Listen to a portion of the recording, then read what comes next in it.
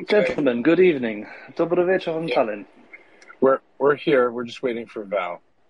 Yeah. Did I get your service at the SBU right? 2014 to 2019. Was that correct?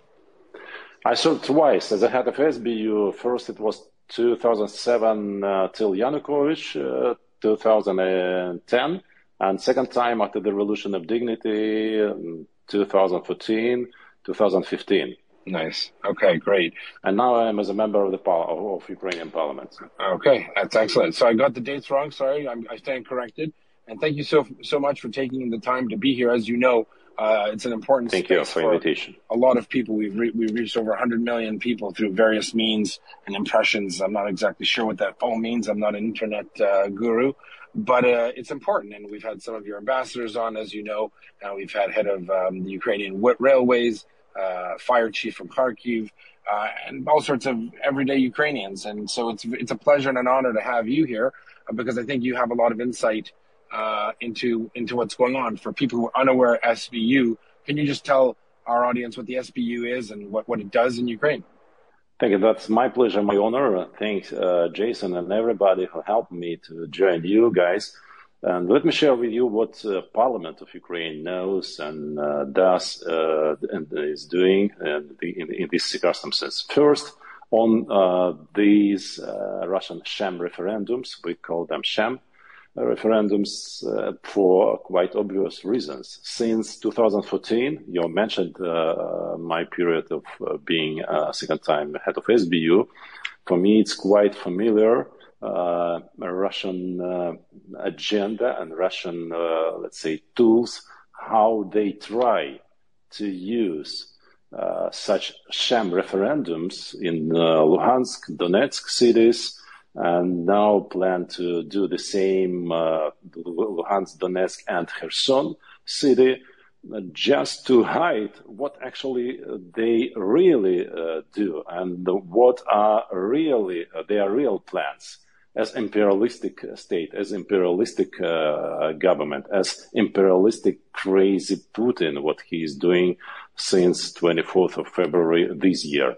So briefly, what we know is that behind these sham referendums is the only one reason: to keep those temporarily occupied territories, to keep them occupied. And that is, by the way, the reason why finally today Putin this morning in Russia announced the partial mobilization. Guys, for us, for all, let's make it clear. In those Lugansk, Donetsk, and other temporarily occupied territories, this is not a mobilization. That is impression. So forcible mobilization with no similarities to like ordinary or classical military mobilization. Is impressment. Now I found the word. This is a real impressment when they force young people under the occupation to join their troops without any training, without even munition, or whatever is necessary for regular army in any other country.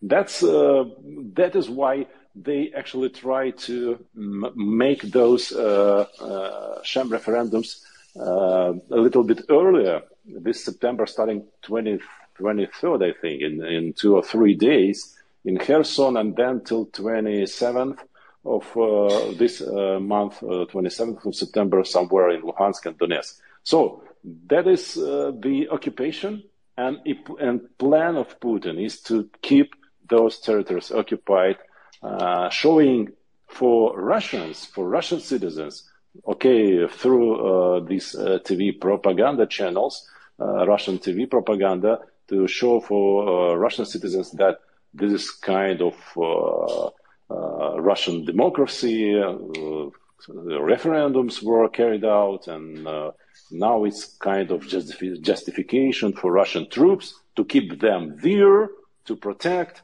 what? To protect Russian territories as they would like, and definitely will start to say since 23rd of September of this year. Jason, you wanted to have a quick question in between. Why don't Sure. Valentyn, I'm glad to see you. Hope you're well. Glad to hear, my friend. Yeah. Long time no talk. So I was going Long time no see. Yeah. Long time no see. This is true. So I'll see you soon, though, in Kiev. Just a quick question. So when you were leading the SBU in 2014, when Russia's initial invasion began, maybe you could talk about that a little bit, how it was leading up to that, what they saw, what the Americans said. What was the situation before the invasion of 2014? And just because it's a very interesting historical note in contrast to the invasion of 2022, maybe you could talk about that a little bit. Yeah. So 2014, when first stage of Russian invasion began, it was February, I think, March 2014. They started in Crimea and same time simultaneously in Donetsk and Luhansk regions. How they started? They started with FSB and GRU, Special Services of Russia. They've activated their agents, their people in those Ukrainian territories, while a lot of Ukrainians were at the Maidan at the Revolution of Dignity, participating like me and others. Russia really started with their special services, but very actively using and, let's say, getting into this process local authorities. And why Lugansk and Donetsk? Because of party of regions, because this political force and party used to be the ally or even, I would say, asset of Russian special services for many years, through financing, through influence, through other tools being used by Kremlin. So it was kind of their absolutely guided administrations, even Ukrainian local authorities, again under the Yanukovych as a president. And President Yanukovych himself, ex-President Yanukovych himself, as we all know, turned to be a Russian instrument in Ukraine as well. So comparing to what is happening now in Ukraine, since 24th of February, Putin started real military invasion. And for us all, let's mention Kherson, how now Russian special service working in brackets and what they are doing in Kherson, temporarily occupied by Russian army. They've opened several jails, but not classical, let's say, or any ordinary penitentiary station or any something like jail. They've opened KGB and NKVD style of jails with no electricity, with the electrocution, using electricity for torturing people, and started questioning, interviewing, and torturing civilians in Kherson as a preparatory instrument for their sham referendum, Jason and everybody. This is how it looks like now in 2022 in Ukraine, in Kherson.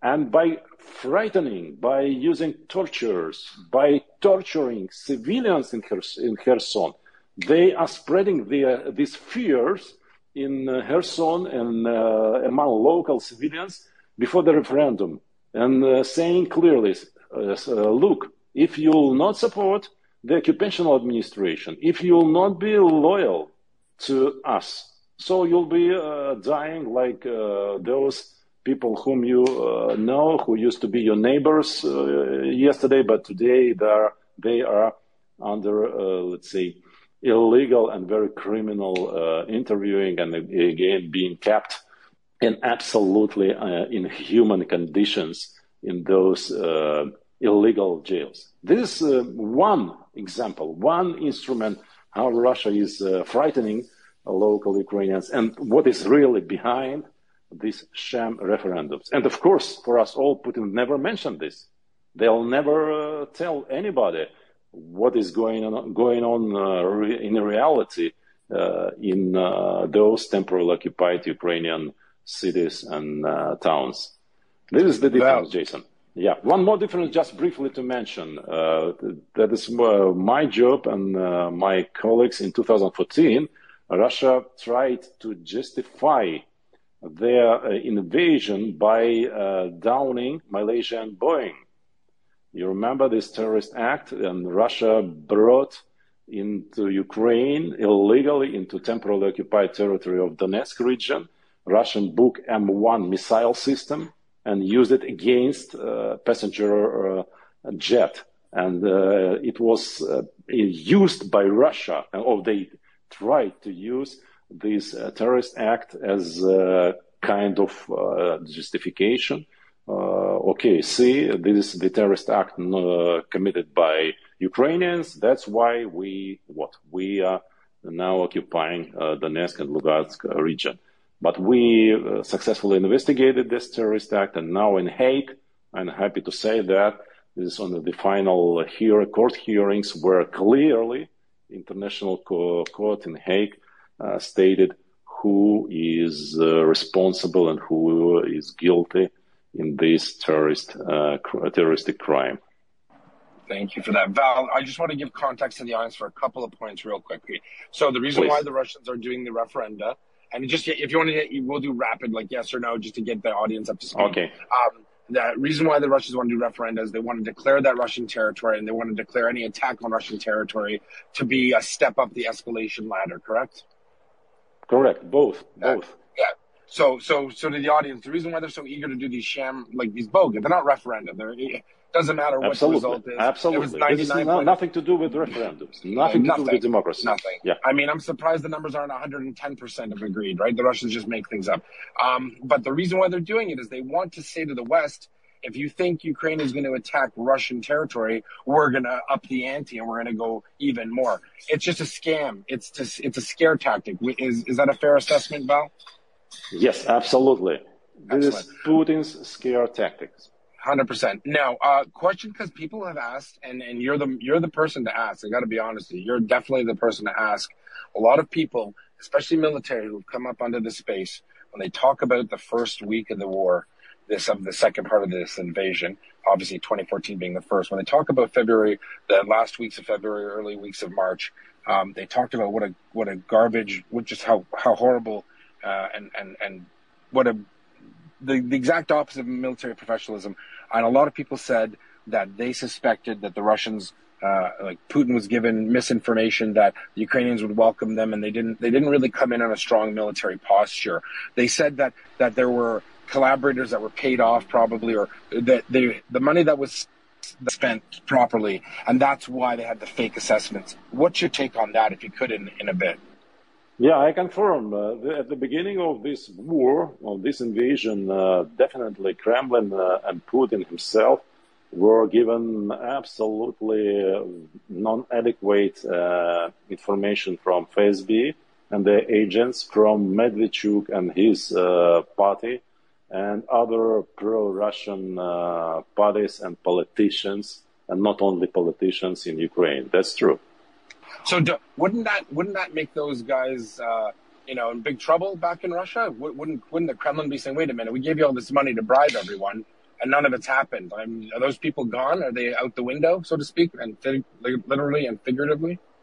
Yeah, at least in March and maybe in April, we heard a lot of information. Me myself, not only official but as well as from other sources, that in FSB, the fifth service of FSB, Russian Special Service, got a lot of troubles, and some generals were, let's say, not under the arrest, but were detained, and they used to be under their investigation and anti-corruption investigation as well. Because as a budget, approximately, they spent up to $5 billion for this anti-Ukrainian activity before the invasion. And they spent for media, for political parties, for their dachas, for their luxury buildings, even yachts. So that's how it was. How delusional is Putin and the rest of the higher-ups there, if they actually thought, even with that, the bribe money, they thought Ukrainians writ large would just welcome them in? Like, they really thought that, eh? That's how Putin is these days and these years even. He believes in what he would want to believe. And FSB, and not only FSB, everybody who is close to him simply provide him with such information. You want to believe that it's okay to take Kyiv over within 3 days? Okay, you get this information. I think this is any autocracy, any dictatorship, sooner or later ends with only one dictator, and only such information can be given. That's what happened to Putin and his regime as well. Okay, let's switch gears a bit. I'm curious, when it comes to the obvious genocide that the Russians are conducting, I mean, it's clear. We know that whatever is in Russian control right now, when Ukrainians retake all of that land, they're going to find more mass graves. What do you think that we get a lot of criticism? We have people criticize media, Western media. What do you think? Could there be more done to highlight this genocide? And obviously, it should make people, if they're not supporting Ukraine enough now, they would. Do you think there's more that the West, or we even here in this space, that can do to highlight that? Or do you think it's the most important thing right now, or do you think it's something that needs to be dealt with later? What could be done more to highlight the genocide that's going on, in your opinion? To highlight the genocide, to make public each and every crime against humanity committed by Russian troops, by Russian whoever they are, occupators here in Ukraine. They've started in Bucha, Irpin. You heard what happened in Izum, Kharkiv region. We gonna know, all of us, soon about Mariupol, mass graves and shootings and killings there and tortures. So this is genocide, definitely, large scale at the territory where Russian troops happened to be or to stay. And what definitely should be done, as a member of parliament, I am sure that international court and international prosecutors, let's help them to do their jobs, to collect evidence of crimes against humanity and genocide. And in the parliament, I and my colleagues, parliamentarians, we are voted to simply fight for international court and international prosecutors to work at the Ukrainian land, to collect and to carry out all procedural and other things necessary for the tribunal, for the international court on Russian regime and Putin himself, and his military commander. Nice. And Jason got a question, but just real quick, you're not in Zelensky's party, are you? No, I'm not. But in Batkyvshina party, but now it doesn't matter. That was my question. My point I wanted to make for the audience: how are Ukrainians of all political stripes who didn't vote for Zelensky? How are they? What's your impression? How are you rallying around him for the cause of Ukraine? Me myself, I voted for Zelensky because presidential elections were before the parliament elections. Now I am in Batkyvshina faction. But what is now in Ukrainian parliament, we are all together united. No difference what faction is it, in all and every issue on national security and defense. Amazing. And what I'm telling you and our let's say colleagues, this is what is being supported by 100% of the Ukrainian parliament. No, that's amazing. If you could retweet the space, let everyone know we're speaking with Valentyn, and he's a parliamentarian, former SBU head. It's important to get the message out. Valentyn, a lot of detractors. Would it surprise you if I told you we get a lot of Russian trolls and people who hate Ukraine? Okay, you're not surprised, I'm very right? favorite at my FB page, please. I love it. Hundreds, thousands every day. They are still love me. They're busy. That's very mutual. Yeah. Let me ask you that. They come in and say, the Ukrainian parliament, they've banned everyone and no one can speak. And we've said, no, the Ukrainian government and people in parliament have all rallied behind the president. And what do you say to those people who try to make it look like Zelensky's a neo-Nazi? No, that's not true. I'm representative of opposition before the war, but when the enemy attacks your country, there is no opposition anymore.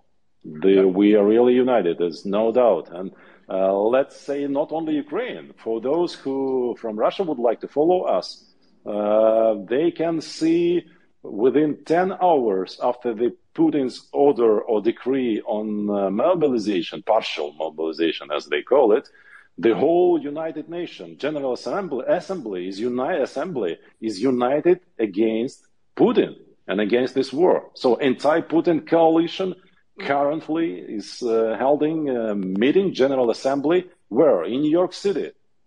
This happened first time after Hitler, I think, anti-Hitler coalition. That's how Amazing. The world and Ukraine is united against the aggression. So we're talking a lot about one of the propaganda points, and because in your job you obviously had to deal with propaganda. Obviously, hosting this space with all of our moderators. We have 35 moderators from around the world, all doing this for free. We're all supporting Ukraine. I unfortunately get a lot of anti-Semitism. I'm Jewish, obviously, and I get comments about eating babies and pedophiles and neo-Nazism. How does it feel that your president is a Jewish neo-Nazi? One more thing for you to know. Today, now, this day, this night in Ukraine, 4,000 Hasids, Jewish people in Uman, celebrating Rosh Hashanah, I think this is the new year, staying here with us, even despite the war. 4,000 all around the world, from the United States, from Israel, from Russia even. It's there's a sacred pilgrimage site in Uman, and usually tens of thousands go each year, but I guess it's a little shorter this year. It's still but how silly is it? You're a former head of the SBU. You've seen more things than most people will ever see in their lifetime. How ridiculous is it when you see Lavrov get on Italian TV and make a story? I mean, are Russians, I know it sounds mean to say, are they this ignorant? They're really going to buy a story from the foreign minister that says that Ukraine is run by neo-Nazis and they have a neo-Nazi Jewish president. When he was called out on it, he said, well, Jews are the worst neo-Nazis. Is it beyond the pale? Does Lavrov even believe this stuff? Is this just a joke? How do you look at this? This is Russian propaganda and a lot of money from gas and oil trade. And believe me, the only way to cut it down and stop this fake news and this Russian propaganda is not to pay so much for their gas and oil, and not to let Gazprom finance all the not only corruption of Russian leadership, but also special services, special operations, special influence operations, and many bribed, corrupt politicians all around the world, in Europe as well. So the only way to cut it down, not to let them earn so huge money in Europe, in the United States and other countries, and then to use this money against these countries, against their democracies, against Ukraine, sending more and more the Russian troops against us. Excellent. So you would say in a nutshell, the propaganda is, it doesn't, it's going to keep coming. And the only way to really cut it off is, the West needs to make a unified stance, follow through with it to cut off all Russian energy sources, correct? Money. Yeah. The question of money. To huge resources and huge amounts of money, that's actually opened the way and doors for Russia Today, for any other Russian news financed by, again, Gazprom or Russian government on this energy money. I think those sanctions and changes in energy policy all around the world will definitely limit possibilities for Russia to carry out such hostile propaganda to undermine societies in Europe, in other countries, in Ukraine as well. Thank you for that. I do have a bunch of questions. I want to switch gears again, if you don't mind. These are questions also we've gotten from the crowd over time. Look, so from a military perspective, yes, the Russians have a lot. And in the military, it's said that there's a particular quality to quantity. Sometimes it doesn't matter how bad they are. If you have a ton of them, it might just be a problem. However, we've seen the Russians underwhelm the world. I think the mask is off. Countries that thought that Russian machinery and doctrine was the best have obviously had to rethink things. And they've obviously thought to themselves, this is not true. Here's an interesting question that you obviously can't, if you can answer it, great. One part of power is also, intelligence and FSBs and all those things. Is the FSB similar in the sense that are their capabilities degraded like the military has been? After the Soviet Union ended, obviously things changed. Is the Russian ability to conduct intelligence abroad, is that the same as it used to be? Because I personally think when people said, the Russians didn't shut off the electricity grids, and they didn't do this like they did in 2014, where they're playing havoc with Ukrainian systems and infrastructure. And I said, I'm sure they tried, but I have a feeling the SBU and the technical services that defend the cyber security that defends Ukraine was just better. Is that fair to say that, FSB is not what it used to be? Is it still, or is it not? And is the SBU just better?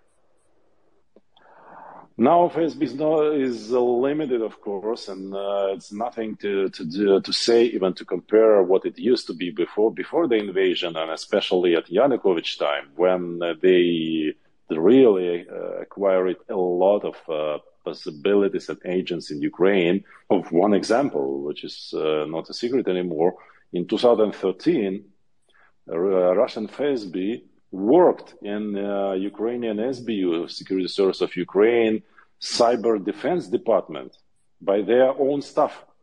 So they brought Russian officers, and Yanukovych let them work in SBU again, Cyber Defense Department. So can you imagine the losses? I can tell you that they've stolen all data on military personnel of Ukraine, of Ukrainian army, Ukrainian special services, and about everybody. So that was really a disaster. Now it's nothing to compare with this situation now. SBU is much stronger, especially when Zelensky finally fired the previous head of SBU. And what is even more positive thing happened is that our army, our territorial defense battalions, our police, and our cyber services really now are capable and much more better equipped with the international assistance, by the way. This is nothing. This is not a secret, that the United States, United Kingdom, Poland provided and still are providing a lot of technical assistance for us to be more capable in cyber defense. And cyber defense and cyber war in Ukraine, we definitely win. Definitely. So they did try. They did yeah. try, right, Val? They did try. Yeah, they are trying every day and every night, right. But they are now absolutely for them it's impossible to get any, let's say, visible result.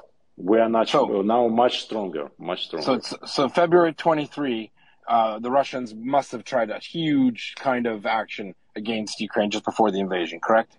Yeah, correct. And you guys fought off, because I know that you increased cyber in a ridiculous fashion in the. So that's amazing, because a lot of people were saying, the detractors and the Putinists, if he wanted to, he could have done this. He didn't want to hurt Ukraine, and that's nonsense. He just couldn't. Do you think they're freaking out in Russia, wondering what happened? What happened to all of our capabilities? They must be shocked.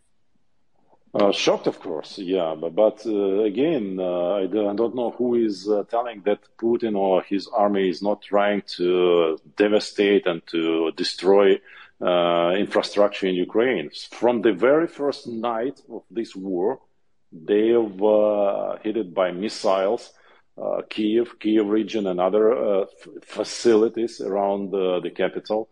They still every night launching and hitting by missiles Nikopol, Dnipro, Zaporizhia, and our cities, Kharkiv, by the way, Mykolaiv. And what we see latest during especially September they started intentionally and knowingly attack by missiles, dumps and other hydro facilities in Ukrainian cities. They try to cause two things. First, the blackout and the panic among civilians. There is clearly like terrorist, tactics now what Russian army is doing in Ukraine. Amazing. Jason wanted to jump in. Jason? Valentyn, I think it's actually perhaps a very illustrative story. If you could tell them when you came to SBU the second time, how you removed all of the Russian agents, how you removed all the communist background, and your desire to take out all of these elements of Russia. How that process was and what happened in the course of that. Yeah, that was really like absolutely dark days and nights after the Revolution of Dignity. When we entered the main premises of SBU, it was empty. No one deputy, no staff, like simply fled out of country, some of them. And 90% of SBU staff I have changed. For various reasons, but the main reason because of links to Russia and to Russian special services. That was and is a tragedy for our national security, but it is this is true. What actually happened. And one more thing to mention, that it was unfortunately at the same time when Russia started invasion. So Putin and Russia knew what they did. And they have picked up the time of invasion, absolutely understanding what is the real situation with the Ukrainian special forces, special services, with the Ukrainian army. It was awful situation, like absolutely destroyed and zero capabilities, starting with the stuff. So, but within several months, we, in 2014, got a lot of young people in. I've invited a lot of Ukrainian patriots. We have stopped and I've abolished all these USSR and communist even traditions inside the service. Ukrainian language brought back as well, and many, many other things. We definitely unilaterally denounced all the agreements with FSB and other Russian services. Can you imagine that Ukrainian special services had, during Yanukovych's time and Kuchma as well, several thousands of mutual agreements with the Russian special services on cooperation, on vacation, on whatever other, issues. But now it's definitely another situation. So you would say, Val, that since 2014, since the Revolution of Dignity, when Ukrainians stood up from all walks of life and said enough's enough, you saw a seismic shift, and you were one of the leaders there, especially at the SBU, a seismic shift across the country of Ukraine declaring its independence almost all over again, and the processes and the procedures became independent. Would you characterize the last 8 years as Ukraine's coming of age? I mean, this is, you guys have fought for it, you've built it, you've changed, and it's remarkable, I want to say from an outsider's perspective, it's remarkable that after 80 years or hundreds of years of Russian domination, in 8 years, what Ukraine has been able to do it's nothing short of a miracle. What do you think about that statement? That's absolutely correct. This is really what we are going through and how our lives changed since the Revolution of Dignity. That's true. Within 8 years, Ukrainian nation, or Ukraine as a nation, is absolutely a different country. One thing, plus it's absolutely European country and European nation. Definitely. This is the huge and the biggest difference now between Ukraine and Russia. What they have and what is happening in Ukraine. sometimes people complain and say, but there's still corruption, especially some very strange fringe U.S. senators. There's corruption in Ukraine. And we point out that this was the history brought in by Russian colonialism. This was the type of governance that the Russians instilled, kleptocracies and feudalism and serfdom. And the fact that there's still some is not a surprise. It's going to get a lot better, I suspect, after the war as well. But I mean, the difference between corruption in, say, 2011, 2013 versus today in Ukraine is you can't even compare anymore. Isn't that true?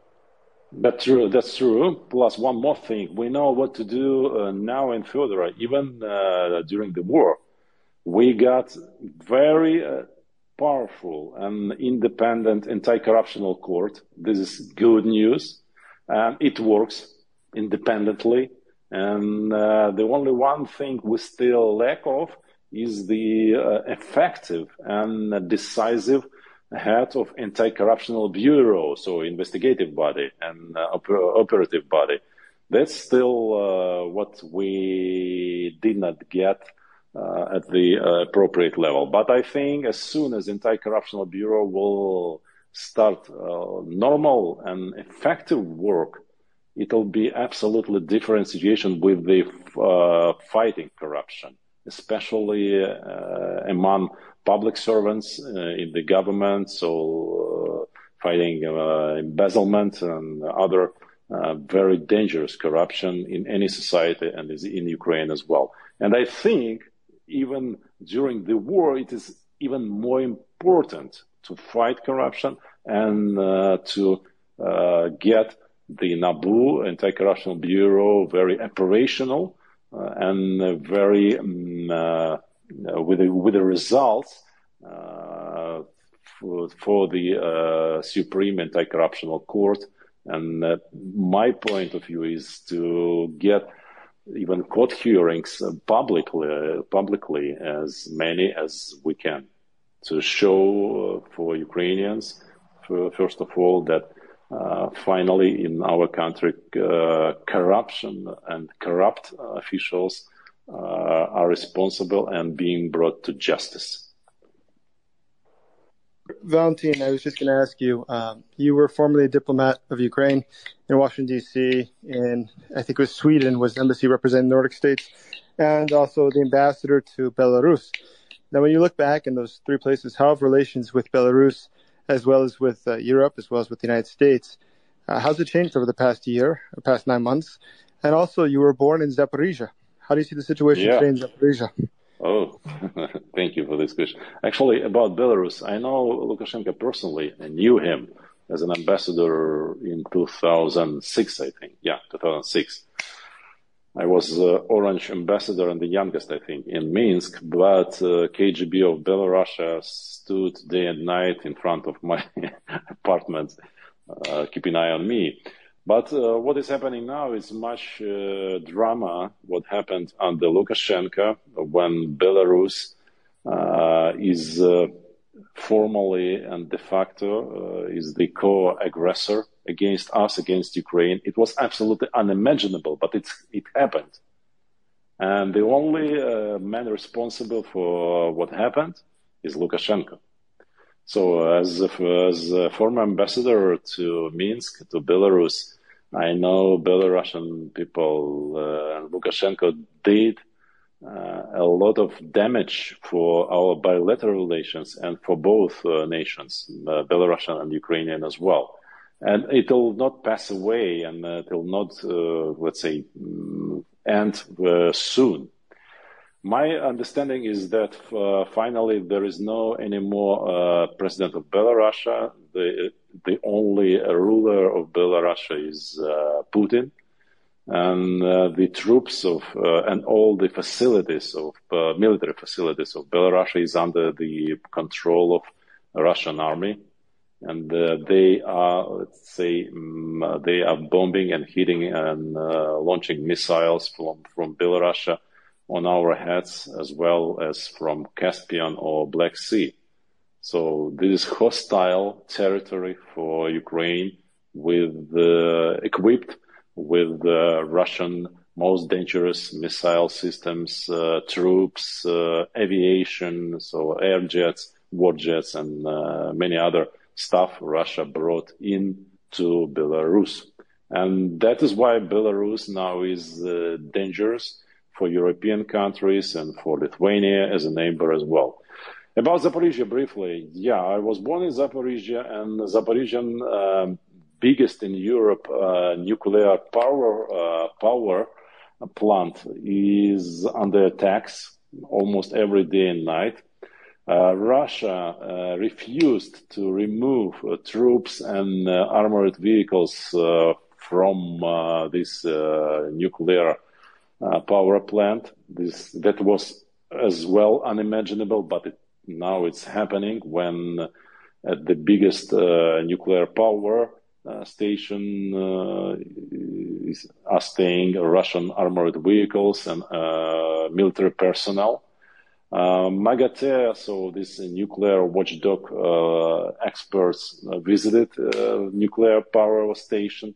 But my understanding is that we need more international efforts and pressure on Putin, at least to get around Zaporizhia nuclear power plant demilitarized zone area free of any military personnel, weapons, and any military vehicles. This is what should be done urgently to avoid nuclear catastrophe. Again, 6 blocks at Zaporizhia power station, the biggest in Europe, nuclear power. Incredible. Val, just to circle back to that question, sorry, I'm driving in the country. For those engaged in corruption and grifting and scamming and all that jazz, is it fair to say that the SBU and Ukrainian authorities are taking down names and numbers and they'll get back to them when they can? Is that fair to say? Not SBU. If we're talking about corruption, this is NABU and Anti-Corruptional Bureau. Yeah, that's another entity created in 2015. Yeah. So that's why I have mentioned that we still don't feel very effective, the work of this bureau. But we need to upgrade, to reinforce this bureau to be more productive, more efficient, more bringing more results. And 100%. Let's say to the court, not for the statistics, for numbers.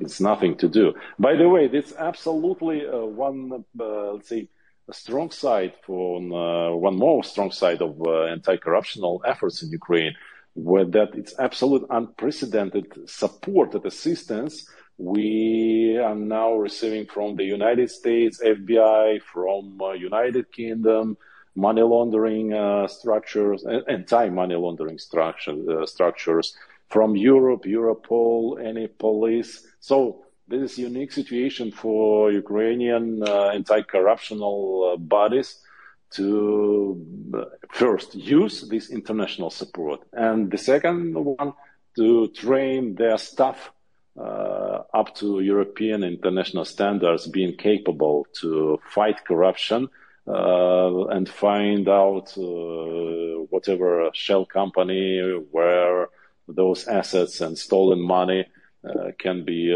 found and get back to Ukraine, to the budget. And it's fair to say, because we get questions from people who uncover scams. There are people trying to defraud Ukraine in this glorious fight for freedom. But it's fair to say that you'll catch them eventually, right? If you're not going to get them now, you'll find out who they are, and one day they're going to have to face justice. Is that a fair comment? Yes, that's true. Good. That's true. To bring them to justice, that's the main purpose. Yeah. Big or small, because a lot of people here, there are people that have donated millions of dollars. Like we've been here for 7 months, and they want to know. They want to know that Ukraine, when they uncover any of the scams some people pulled, that you're going to go after them, because that's the right thing to do. Yeah, absolutely. It's the right thing to do as soon as possible, urgently. We have voted today in the Parliament to create the Parliamentary investigative commission on humanitarian aid. By the way, in Zaporizhia region, where some corrupt officials from local administration simply stolen thousands of tons of humanitarian aid. It's an awful story. It should be investigated, and we'll make it public. Yeah, no, we've encountered problems with people who try to grift and hand out their own PayPals to get money and stuff. So we actually here at the report, none of the hosts ever ask for money or give any way to send money, because what we do is we have one organization called mariaaid.org, and you might know it has a lot of people who are very close to Ukraine, and they speak with your staff on the ground, with your hospital staff. They send stuff directly to units. But you do have these fly-by-night groups that claim to do stuff, and a lot of the listeners get upset because they think you're being hoodwinked in some cases. But I said to them, no need to freak out, no need to be upset, because Ukrainians aren't stupid. They'll find out, and eventually whoever did anything illegal or wrong, they'll face justice, either in Ukraine or in another country, right? I agree, right. Yeah, that's great.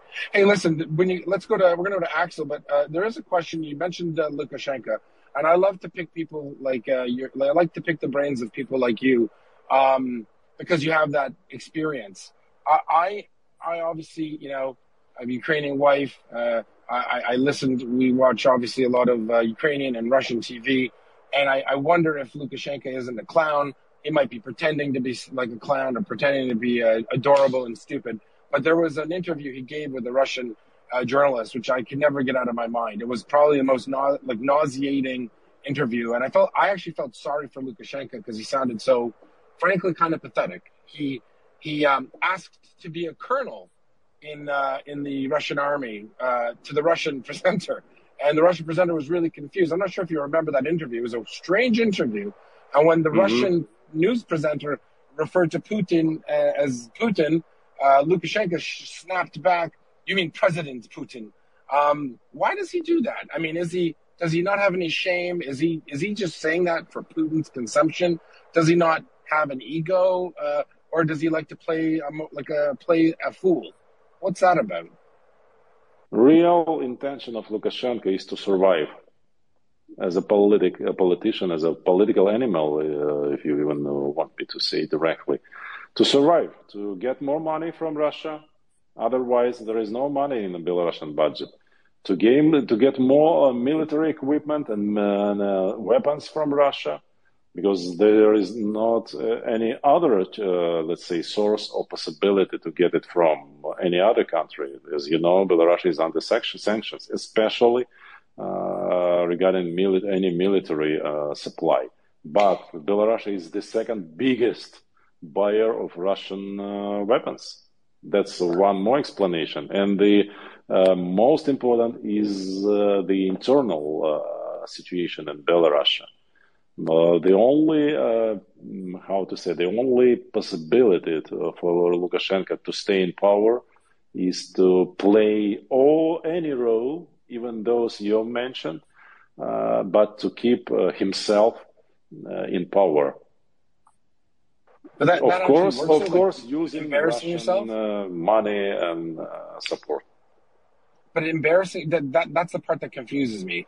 It's such a shameless and obvious attempt to kiss up to Putin that actually makes Putin happy to see Lukashenko embarrass himself on his national TV and say that. It just seems so bizarre and so kiss the ring. You know what I mean by that? Yeah. That's why I've answered. There is no shame. There is no any whatever dimension of bizarre or not bizarre behavior. The only reason or ground for Lukashenko's behavior is to survive as a politician, as a ruler of Belarus. He'll do anything for that. I'm just surprised that Putin's staff wouldn't say, "Oh, stop it, Lukashenko. Now we know you're just faking it," because it's just so silly. They tried to do so several years ago. I remember as a professional diplomat, the advisors of Putin started to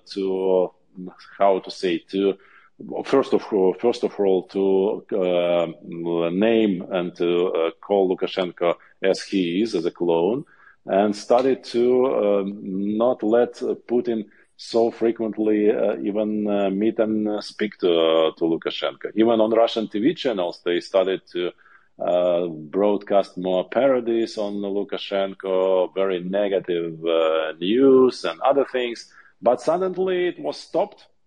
The only explanation that Lukashenko somehow, I think, found the way to call again to Putin and to promise all USSR, whatever agenda, United States, or not state, but United, how they call it, Союзная держава, that's the USSR, that's United, USSR again, to become as a republic, and the Putin changed his mind, and again, Putin and Lukashenko are allies. So this is not the first time, and I think not the last time.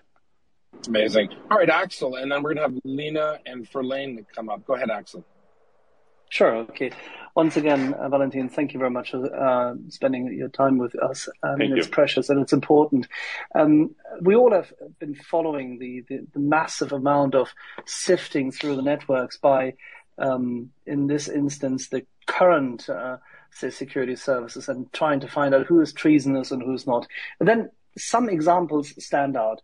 What do you make of this? Specifically when people were wondering as to how Kherson Oblast and Kherson City were handed over so easily, the name Andriy Naumov came up, and he was evidently found in Serbia with a little bit too much cash and a few more shiny diamonds. But he's not the only one in that oblast. We understand from recent days that even in the state penitentiary system, certain agents have been placed. How do you rate what happened in that oblast? And how did it contribute? In Kherson Oblast? In Kherson, yeah. Because Naumov was if I understand this correctly, he was once the security service chief for the SBU in the Kherson region. Naumov, as far as I know, used to be the internal security department head in SBU. So this is the central office in Kiev. It's even worse situation with Naumov. And Zelensky and the previous head of SBU nominated him and gave him a rank of general. So that's a crazy story. I don't know what's 400% he was elevated behind. Yeah, he was elevated to brigadier general. If you allow me, the internal security in SBU, in security service, this is the most sensitive and the most important department because it is responsible for internal integrity, internal investigations, against the SBU officers. That's why name Naumov and what you mentioned for me even more serious sense. And I know that now Naumov is in Russia somewhere, and this is very much alarming situation for Mr. Zelensky, for Ukrainian president, and for others who are now in the government, not to do it anymore, not to appoint such people to the most sensitive, the most serious positions in SBU. In Kherson, what happened? In Kherson region, regional office of SBU and the head of this regional office really took over the city and betrayed it as well. So that's why, by the way, Kherson was so easily was taken by Russian troops and Russian agents. So far, I know that Kharkiv, Kherson, and 2 other field offices heads they have betrayed Ukraine. Kharkiv office head is detained and arrested.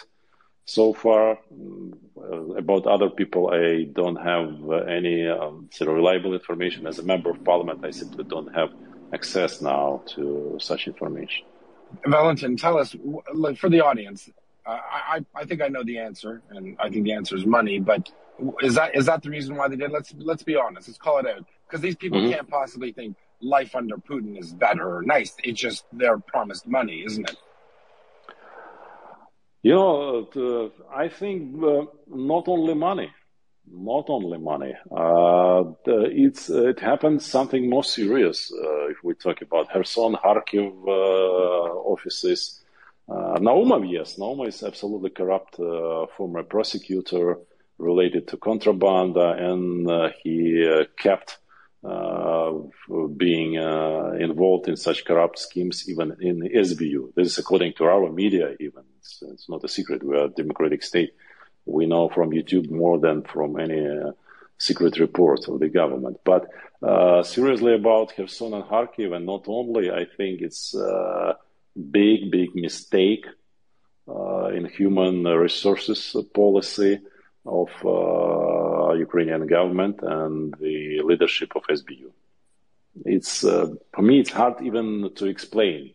What I remember, we have studied about 2014, and me myself, what I did. For me, it's unimaginable to appoint such people to become a head of field offices, especially in the south and east Ukraine, knowing that Russia is going to invade. And this is something very bad story. But what I think is what should be done is proper investigation, especially on this Kharkiv field SBU office head, who is currently detained and arrested, and then to see in the court and to make hearings public, to, let's say, to get more information why and what happened. Very good point. Yuda, if I may, just as a follow-up to what you just said, and I think I highly appreciate the clarity with which you formulated this, that the administration evidently has been suffering from finding good and right people, which is, of course, given the fact that the Russian Federation has been so suppressive in trying to infiltrate Ukraine, it must have been hard. I grant that, and I'm not criticizing it. I'm just highlighting that if the current administration obviously had to now file charges of treason against 651, only counting 19th of August data, that is substantial. But it shows what kind of effort Russia had undertaken in order to destabilize Ukraine. And one could only wish that President Zelensky has the same luck as Abraham Lincoln had in firing his generals, because he did fire quite a number of them until finally settling on ground. So sometimes you just have to cycle through them. I agree. So there's a question that's been asked. Again, I know you can't say certain things. I'm sure you're still under confidentiality from your previous position, but we get it asked a lot. Those mysterious fires throughout Russia in the first few months and other stuff. Let's say it's not Ukraine. Who is it and why? You mean mysterious fires on what? In Russia, in the beginning of the... all of the, either, accidents, or seems to be a lot of fires and explosions in key places, recruiting offices and cyber labs.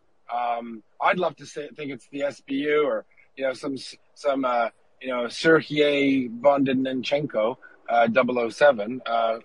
But I'm sure you wouldn't tell us if you knew. I can tell you and share with you what is really available. Information that Please, it's not a secret that Russia absolutely is not a stable country, and many open fires, especially in their voenkomаты, how they call it, military, whatever, centers for mobilization, recruitment centers were under fire after the cocktails of Molotov being thrown by Russian citizens, by young Russian people who did not and don't want to be recruited and to go to die in a war they don't understand and don't want. That's one explanation. The other explanation that Russian infrastructure is very vulnerable and not protected. This is the several open fires occurred to their oil depots and some other facilities. That's definitely a Russian problem. And I hope so some military facilities and military storages were destroyed by our forces. That's what I can share so far. Okay, no, that's good. A lot of people we're thinking it's, special forces. I highly doubt Ukrainian special forces would be in the far east of Russia burning down a recruitment center. I think it would make more sense that it's an angry Russian. Excellent. So listen, there's a bunch of questions. If you want to answer yes, no comment. I'll add in a few jokes in there too. Will Ukraine win this war? Where Ukraine in this war? We are at the turning point. This is for sure, after the counter offense in Kharkiv Oblast, in Kharkiv region. Plus international community, anti-Putin coalition, again and again, bringing more and more turning points. And we'll keep pushing, that's for sure. So you believe in total victory, eventually, at some point, right? Absolutely. We'll keep pushing. Putin's threats, scare tactics or real? Scare tactics. Excellent. When it comes to your take on propaganda and disinformation, do you feel that is it something that you think that you can't combat, or do you think that you're winning the war on the disinformation side, especially when it comes to the Russians? We are winning this war, but we means Ukraine and anti-Putin coalition, plus NGO society, plus many, many, many other participants. So we are much stronger. Amazing. We get a lot of criticism, believe it or not, of different guests we have because people don't like things they write in newspapers. Jason's one of them. Is Jason a Russian spy? I get that a lot, just by people who don't like a nuanced position. This one more Russian propaganda. I know Mr. Smart personally. He is a great American and great friend of Ukraine. From, by the way, civic society. That is what Russian spies and agents simply cannot do and don't understand even what does it mean. I find that there are some people that will say, because I don't like everything that person writes or says, they must be a Russian troll. That's just not true. I said this only verifies, this only proves the openness of Ukrainian society. Yeah. Yes, is it not? That's true. Yeah, that's true. Actually, I'm going to ask you something. We had Ilya Ponomarev on, and a lot of Ukrainians were really interested to hear what he had to say. Some people don't like him. Some people like him. Some people look at him as an opportunist. Maybe he's waiting for Putin to go so he can go back to Russia. Regardless of why he feels what he feels or what he believes, we said we're going to give him the space to speak because we want to hear what he has to say. We want to hear his meetings with Lavrov. We want to hear, his understanding of Putin. Why would someone be, isn't it, the strength again of Ukrainian civil society is to have these dissenting views.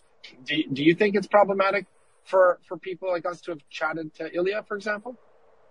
No, I don't see any problem. Even if you ask me, I several times participated at Ilya Ponomarev YouTube channel. They call it February morning, Утро февраля. And they do a great job. They are working in Russian language. And mostly I understand for Russian audience. And me and other guests, we are presenting in Russian language truth for Russians about this war. Even for this one YouTube channel, I can say thank you to Ilya Ponomarev, and he and his colleagues and partners. They are doing a great job as NGOs and as independent media.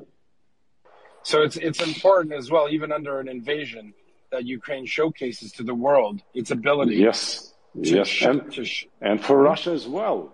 Agree with me. That's very important for Russian people to get information not only from Russia Today or whatever government TV channel under the control of FSB. Let's talk to them directly and bring them the truth as well.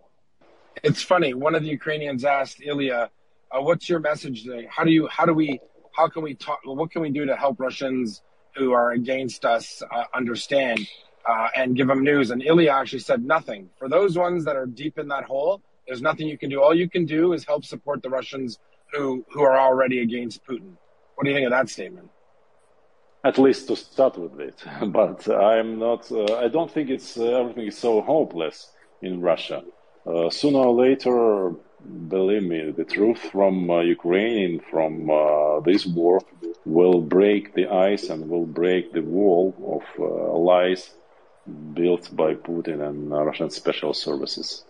Do you think it'll be the same as in 1991, that the Soviet Union collapsed and people just looked around and realized they were living a lie? Do you think that'll happen with the Russian Federation? Yes. Yeah. All right. So listen, we've got a bunch of questions up. Thank you so much. I hope you don't mind I pepper you with some questions. And if you don't mind, let's sum up on at some stage. I have to as well to be back. No worries. How much time do we have? 5 minutes? 10? What do you have? No, let's take 5 minutes more. Then 5 minutes. Listen, first of all, I want to thank you so very much for being here. We're going to go to Leonard, and then we'll take one more question. No, thank you, Val. Go ahead, Leonard. Thank you, Yehuda. And thank you also, Valentyn. You've given us a remarkable insight here into what's unfolding in Ukraine, and specifically regarding the kabuki theater that Putin has engaged in starting yesterday and today. But and I have 10 questions I could ask you, but I'm just going to make it short because of time. And this relates to Crimea. I just would ask you quickly for your prediction as to how quickly Crimea will return to its rightful status as a 100% part of Ukraine. And I note all of the support, extremely high level of support that has been voiced from the British Prime Minister on down, Canadian Prime Minister, etc., through the Crimea Council. So just a very brief assessment of that, sir. And thank you greatly for your comments. All right, thanks, Leonard. Thank you so much. I think that our counter offenses, especially, of course, I'm talking about Ukrainian army in east, in the south. This is the first stage. The second stage, and I think we can talk about Crimea from this perspective. The second stage with the international diplomatic efforts, and of course, with the military success of Ukrainian army, we can talk about the return of Crimea back to Ukraine with the special status and much changes in the Crimean Tatars situation and rights in Ukraine. And that's where and how Crimea will be back to Ukraine. Thank you for that. All right, so we've got one more speaker. We have Lena. She is a Ukrainian activist and a professional in America and a friend of our show. We're going to give her a quick question. That's it. The panel is closed, and we will go to Lena. Go ahead. Thank you so much. Glory to Ukraine, Олена. Героям слава. Дуже дякую за те, що ви тут на цьому спейсі. Yehuda, thank you so much for supporting the space and for running it 24/7 for such a long time. And Valentyn, I really appreciate it. It's such a pleasure to hear you and have you here. Thank you so much. Thank you. And the question I have is, you mentioned that scare tactics from side of Russia. What would you say to a person who hesitates to leverage a full support to the Ukrainian cause, citing fear of the Third World War? You will never win the war with the fears. You can stop the aggression and win the war by fighting. And Ukraine and our soldiers, we don't ask any additional troops or anything. The only thing we need is strong and long-stand support so far from anti-Putin coalition. And I'm talking about training, I'm talking about modern weapons, which all together by efforts of our army really changed the situation at the front. And again, the turning point in this war already happened in Kharkiv region. So we'll keep going forward, and with the international support and efforts, we'll definitely win. This is the only plan we have. Plan A, no plan B. Thank you for that. Valentyn, I want to let you know that you have all of our support here in this space. Thanks so much. There have been tens of millions of people have tuned in and been affected by what we share. And our goal is to speak truth to power, to have Ukrainian voices and Ukrainian leaders such as yourself. We're not intimidated by these fear tactics. We see only a fraction of what you get over there. We get trolls and harassments and death threats. But you guys you're really on the forefront of humanity. The world changed on the 24th of February forever. And I suspect in the end it'll be for the best. I suspect a Russia that doesn't invade countries under the threat of a nuclear holocaust, neutered and hopefully changed for the best, for the better, is good for all of humanity. But I want to let you know that you're amongst friends here. And if you ever have any moments that you want to jump in, you don't need an invitation. Come in anytime. We're Maria Report. We're here 24 hours a day, 7 days a week. And we're glad to have you. And we want to thank you. We know that you guys are fighting on the ground and you're measuring victory in liters of Ukrainian blood. And we want you to know that that doesn't go unnoticed. You have our support, our love, and our admiration. So on behalf of all the volunteers at Maria Report and Maria Aid, an organization that supports you guys directly, I want to thank you and Slava Ukraini. Thank you so much. Glory to Ukraine's hero. Amen. Thank you so much. Thank you. Thank Appreciate you. the time and thank you for everything. Have a nice day. Thank you. You too.